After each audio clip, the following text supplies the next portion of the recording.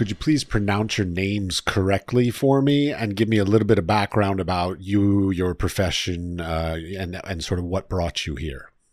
Do you want to go first, Deborah? No, you can go, Aline. Thank you. All right.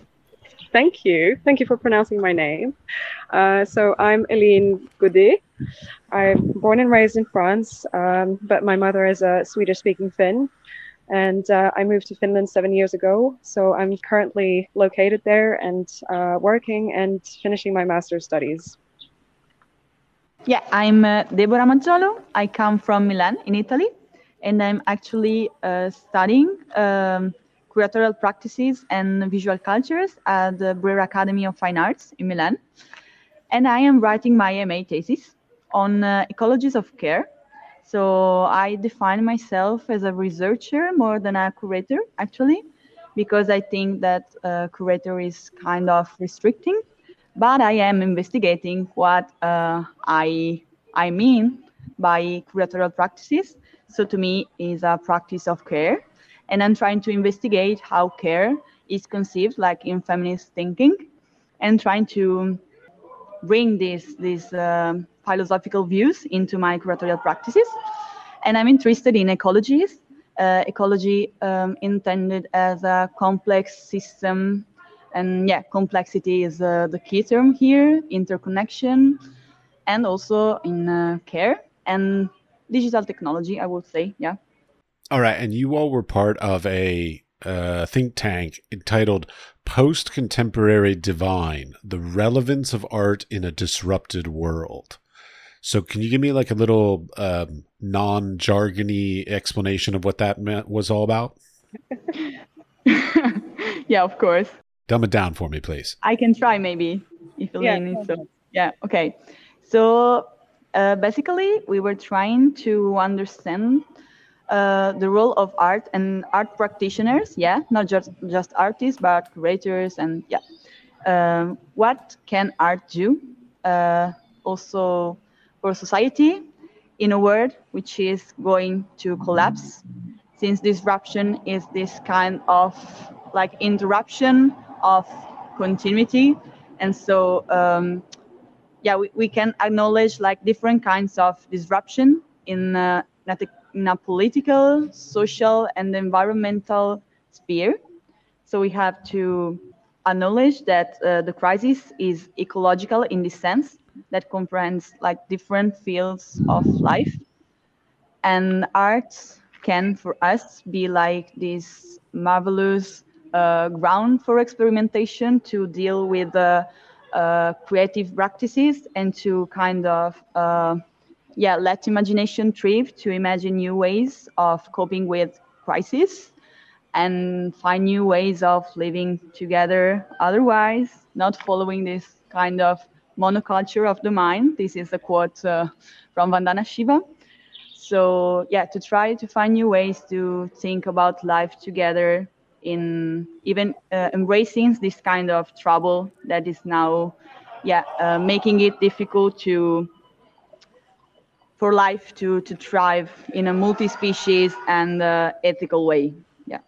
And do you agree with that definition? Completely, yeah.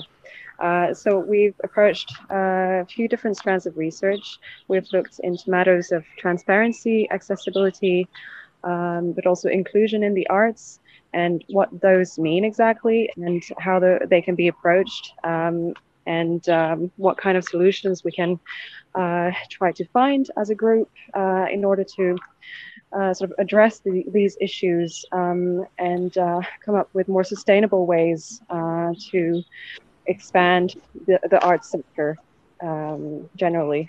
So within this idea of all these different problems and disruptions and stuff, like, could you give me like a specific example of what you mean by a disruption or a problem or environmental issue that can or should be using art in some way? Yeah, maybe I have an example. I work with my cultural association. I'm a co-founder of this cultural association, which has worked with the urban landscape and the urban communities in Milan.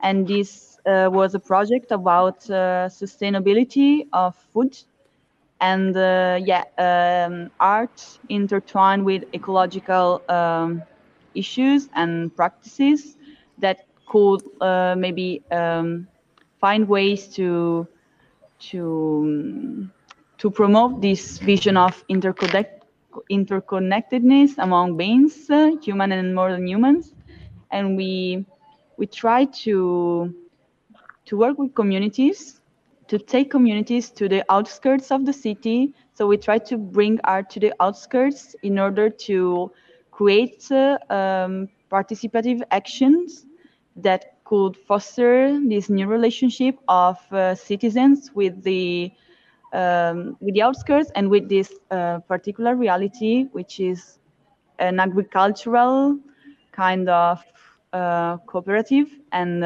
cultural association, which is trying to work in this beautiful, I think they have this beautiful metaphor, which is like to recreate the complexity of a forest. So acknowledging the importance of diversity in society and in agriculture. And I think that this can be like a perfect place for art to experiment outside of white cubes. So focusing on practices more than on aesthetics and trying to really find ways to make a change for the whole society and dealing with communities and with marginalized people. Well, for instance, and I failed to mention that earlier, but I'm currently completing my master's degree in Vikka at Aalto University in Finland, which stands for Visual Culture, Curating and Contemporary Art. So the program itself is very oriented towards this idea of multidisciplinarity, and we're highly encouraged to, for instance, take courses from different programs. And I've been working on the interlap of art, ecology, and sciences. And I'm also very interested in looking into this idea of communality and site-specific actions and interventions, and what can art do for smaller communities. And for instance, my family has roots that go way back to the 1600s in Western Finland on the west coast. And I've been working on a collaborative project with a friend from the university through which we're hoping to address certain questions of ecological resilience within the community itself. For instance, how have they been affected by recent climate changes? For instance, rising levels of temperatures. How have those been felt and experienced by the community, and also within the forestry industry, which is quite a major player on within Finland, and how these changes have affected it as an industry, but also in its capacity to be more sustainable and to survive, quite simply, in the face of certain changes. And if we're talking about if we're talking about rising levels of temperature, these have had a very concrete incidence on the health of forests, on certain ecosystems, and they have, for instance, encouraged the rapid development of certain tree-eating insects, which have completely devastated certain regions in Sweden, for instance. But this has started happening in southern Finland as well. And it's only going to get worse if we don't do anything. So this is where art can come in and play a role. And we can use the tools which are at our dispositions, such as how can we activate a sense of belonging and a sense of recapturing our own narrative through art, through envisioning, and through imagining better futures, as Deborah mentioned earlier. Well, and I've been hearing a lot about this whole sort of like art and working together for ecological purposes. And I keep wondering, I'm like, how how can that sort of manifest itself? Like, because I can see the theory that that artists have a great strong interest in, let's say, global warming. Generally, artists are all liberals, and we believe in this, and we believe in trying to do something to stop it. But my question would be, and this is probably coming from a position of ignorance, is what role can artists actually play to help this? I personally, judging from my own practice, I truly believe that art can act as, first of all, a boundary spanner, which is a bridge builder between certain societal and ecological issues and the society that is being affected by them. And as a second point, I, I know it can come from perhaps a romantic mindset, but at the same time, I do see a sort of transcendental quality to art and how it can transcend certain moments in time and transcend history and connect us through a wider timeline. I love a good romantic idea. It's great. And I'm not an artist, but I think that maybe one such important thing is like to help people to really imagine new possibilities. Yeah, we are in a current famine of imagination, so we really need to be in touch with new possible imaginaries. And for instance, an artist with whom I collaborate wrote a beautiful science fiction, it's not a novel, a beautiful science fiction story.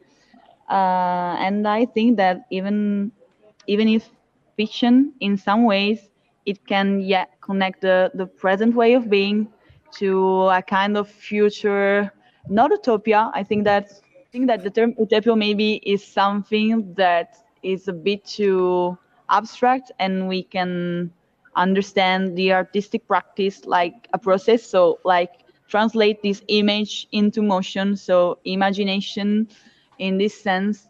But it's in Italian, so I don't. Okay, sorry about this. I'm a bit tired. A bit like I. Maybe I can pick up from here just for a little bit, because we've been talking a lot about creativity in the everyday in our think tank, and creativity as an everyday practice. And I'm also very encouraging, or I find it very encouraging that the social arts in particular and can sort of reactivate a sense of people's own creative agency of what they can do, and perhaps allow them to tap into this speculative imagination, as Deborah mentioned, and find new and innovative ways to think about current problems, and perhaps also to consider the future and better ways to live together. And I think to some extent that also applies to or multi-species relationships, how we're living with non-humans. And I'm personally very interested as well in matters of care, and how we can extend our own human sense of care to others, non-humans, and the bodies, such as bodies of water, such as forests. There's a lot to unpack there. There's probably too much to unpack there for this podcast, so we'll just sort of move forward with this. So the outcome of this, so you have now, this is the ending of the event, and you all have, I assume at this point, come up with like proposals or things that you would like to do moving forward, or things that you would like to encourage. So like, what are some of the outcomes of this Destructura forum? Okay, we actually want to elaborate more on this disruption and what art can do in time of crisis. I love it. Go ahead. Yeah. Yeah. So we are actually trying to gather together and kind of finding a collective that can maybe investigate on these themes for a long, long time after the forum, who was the perfect occasion for sharing ideas and coming together to find that we had so many shared interests and we are probably going to address this kind of collaborative interspecies practices in the project that we are presenting tomorrow. I don't know if we can spoiler on something. I don't know. And me and Aline are working together in this group. So let's stay tuned. I don't know. We can spoiler something, Aline? Maybe a little bit. This podcast will not be published for at least a month, so you're not spoiling anything. We are working with more than human, and in this sense we are trying to thinking about climate change and about how temperature are even rising and rising every day. We kind of want to focus on what we are going to miss. So we are used to maybe think about animals extinctions, but we are not maybe accustomed to think about this more than human elemental extinction. So maybe working on how winter will never be the same now, and also all these bodies of water like glaciers, lakes, and everything connected to water is going to be drier and drier. So we wanted to reflect on how to mourn for the more than human, and how to try to think as a more than human kind of identity, and what we can do to really we can say create rituals in order to acknowledge this extinction and take it as a new starting point to really understand how to live differently in more ethical ways, and try to work with local communities from which these bodies of water are important, and trying to understand their stories and share new ways of telling stories about this more than human interspecies world. Yeah, something like this.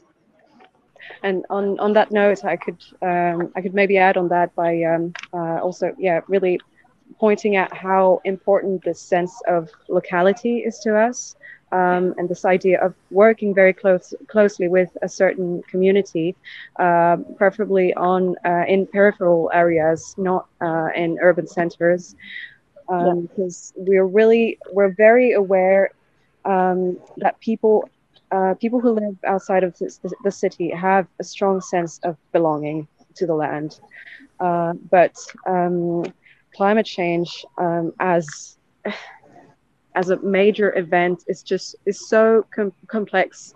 It's such a complex system that it becomes too hard to grasp in its entirety. And how can we address that as a community? How can we sort of rebuild our sense of understanding of what is going on, and of making meaning of what is going on, without sort of losing our mind altogether? And in that regard, I think a lot of what is happening right now is this collapse of compassion, the sense that there's just so much happening that we can't take any more of it in the face of such disastrous changes. So how can we address that, and how can we address it through art and through artistic interventions? And so that's what we're hoping to do through our collaborative work, which extends beyond the collective itself to non-humans, as Deborah said. All right. And so moving forward, as you know, you have now sort of touched on your collective that you want to create. What other sort of recommendations or ideas do you have for the sort of the future of this issue? Of this issue about climate change and environmental issue, you're pointing to this? Well, you've brought up so many issues. Sure, you can take those. We still don't know, maybe. I still don't know. Maybe. Let's try and focus on this project, and we would really like to try to foster research, because, for instance, in Italy is not that much a thing. I think working on ecological oriented practices, and also like in the academic world, is not such a thing to to have ecology as a class. So maybe trying to I don't know how to put this. Trying to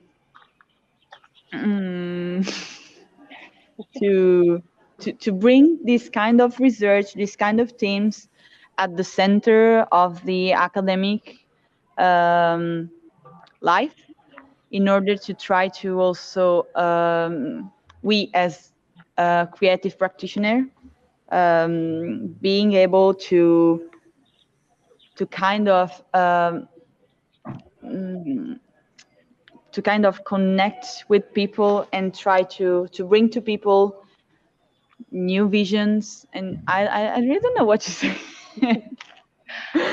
I think I also think that the general consensus within our think tank was that it's really hard to come up with concrete examples of Solutions, yeah. things that can be done. But what I'm getting to is that, and this was raised during the General Assembly, the fact that it's very hard to come up with very concrete solutions to how on how to develop the role of creative practitioners within societal issues if you're not completely agreed on what an artist really is and on what art is and what it can do. So I think that's been a core issue within the debates we've been having, and on simply how to frame or position as creative practitioners and how to justify or existence really, and what we do and what we can offer to society. Well, those are great questions. Okay, wait, I want to take a step back. You said defining what an artist is. What did you come up with for a definition for that? We haven't come up with anything so far because it's so broad. It's as complex to unpack as climate change. Yeah. And I think because we're seeing a wind of change towards cross-pollination within the arts and cultural sector, that makes it all the more difficult to pinpoint what art really is, because no one can seem to come to an understanding about what it actually is. And now that we're having now that we're seeing collaborations between artists and scientists, perhaps suddenly scientists are going to start thinking that, hey, maybe I'm an artist as well. Lots of scientists are artists, so I don't understand why there's necessarily this need to divide these things. But, everybody likes to pigeonhole people. And then maybe like I see that most of the times art is like just understood from people outside of these fields as kind of decoration, as a kind of, just cultural heritage and something like to preserve, and not something that can actually be like a practice, to a thinking practice together. It's like a way of thinking and of doing things, a form of knowledge that you can apply to everyday thing, and maybe try to think through the lens of art. It's a kind of, to me, concrete way to do philosophy also. I don't know then if everyone's agree, but I think that can be also thought of like this maybe. Yeah, and I think to some extent it also affected the perception of or our role within destructura, because uh, we have a certain mindset and we have a certain approach to work, which is very sort of on a case-to-case basis, and we found that this led to some extent to a certain degree of conflict within the structure of the structura, and how we could evolve and develop our proposals within those parameters as creative practitioners without feeling stifled by certain guidelines and certain ways of doing things, which were largely inspired by some of the core members' previous experience within the European Youth Parliament. And it's a completely different way to approach things, which a lot of us weren't necessarily used to. And we had to find a sort of common understanding as to how to approach this process. All right. I'll be honest, I'm a little bit lost at this moment. It's a good thing or it's a bad thing? Well, it's a bad thing considering I'm supposed to be running this podcast. But so in the end, at this exact moment, at the end of this, like some of the other think tanks all sort of came out with recommendations and proposals and things to move forward. And it sounds like not quite as concrete with your outcomes at this point. The outcome of our work is relatively concrete in the sense that we have proposals, we have suggestions which can be addressed to different institutions and governmental bodies across Europe. But at the same time, we maybe what didn't come out clearly earlier is the fact that we still feel like there's much more to be done, and that we still need to clarify a lot of points and clarify our position on the European art scene. Yeah, we will need more time to elaborate on this because we just have few days, and we are thinking about very complex system, and we don't want like to say, okay, we come with a solution and that is done.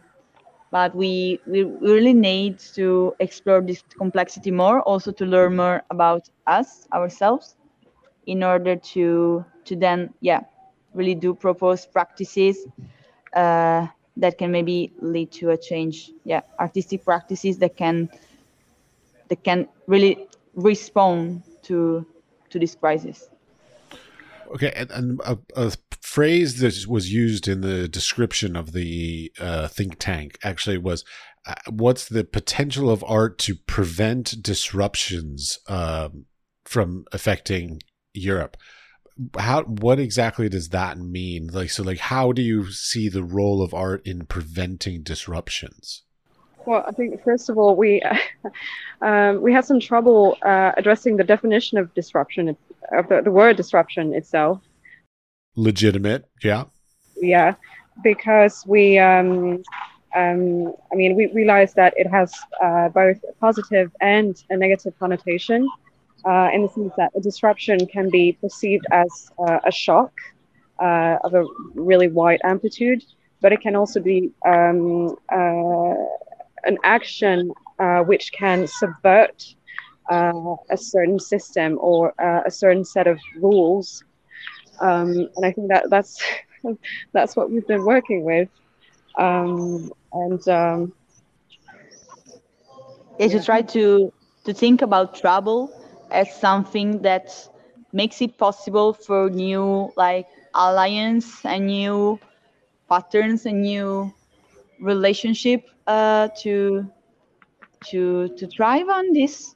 There is this beautiful term from this anthropologist who is Anna Singh, and she speaks about disturbance, and she says that in an ecological system, disturbance is something that is already implied into ecological systems, but this disturbance can change patterns and allow for new alliance to burn. So we can see disruption as a sort of tool.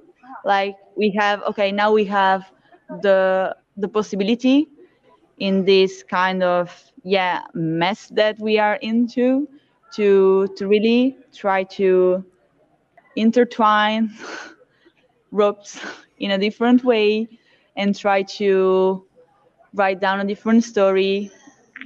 And we also acknowledge this positive kind of potentiality into disruption. It's like a rupture of the canon. Also, we also spoke about this, the rupture of the canonical way of doing things. The emergence of new possibilities different from the norm to emerge. It sounds like you ran into one of my biggest pet peeves in the arts industry, which is the finding a common vernacular. How difficult it is when you're writing grants, proposals, artist statements, whatever, to find words that translate well. And I don't mean translate between languages. I mean just like from an idea to another person who is reading it or listening to it. A common vernacular is something that kind of drives me nuts because it doesn't exist in the arts world. No, it doesn't exist, and but that's also where the artist, or perhaps the creative practitioner in general has a role to play. And like I mentioned earlier, there is this concept of the boundary spanner of being able to build bridges. It can be between communities, between political entities, but it can also be between different forms of knowledge and different forms of addressing knowledge. And one thing we did approach during our conversations was this sort of discrepancy between the scientific research and results that are being produced in regards to climate change, of course, amongst other issues, and how these are very formalized ways of thinking and of producing knowledge, which aren't necessarily accessible to everybody. And in that regard, that is where art can step in and perhaps facilitate a certain accessibility to that knowledge by using the tools that are in our hands and our visual skills and our multisensorial skills and or perhaps our sense of care and or sensibility and perceptivity to the world that surrounds us. All right. Is there anything last little bit you want to throw in before we wrap up? The seagull is trying to add something. It gives character. It's fine. It tells the listener. We are into this multi-species ecology. Yes. And so we acknowledge the seagull as well. In a port city in Tallinn, Estonia. Yeah, I think that the city is stepping in and doing an intervention during this podcast. It's a performance. Fabulous. All right. Well, thank you very much. Thanks to you.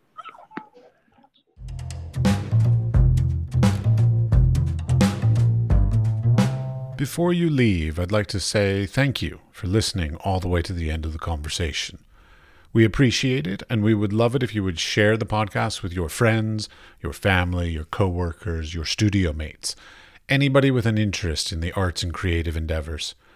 The building and strengthening of the arts and creative community, not only today, but in the future, is at the core of our mission for this podcast. They can listen and subscribe on Spotify, Apple Podcast, or wherever you get your podcasts. We are produced by 5014, and the music was created by Pete Bybee. The Wise Fool Art Podcast is supported in part by an EEA grant from Iceland, Liechtenstein, and Norway in an effort to work together for a green, competitive, and inclusive Europe. We would also like to thank our partners Hunt Kastner in Prague, Czech Republic, and Kunstsentrene i Norge in Norway. Links to EEA grants and our partner organizations are available in the show notes or on our website, wisefoolpod.com.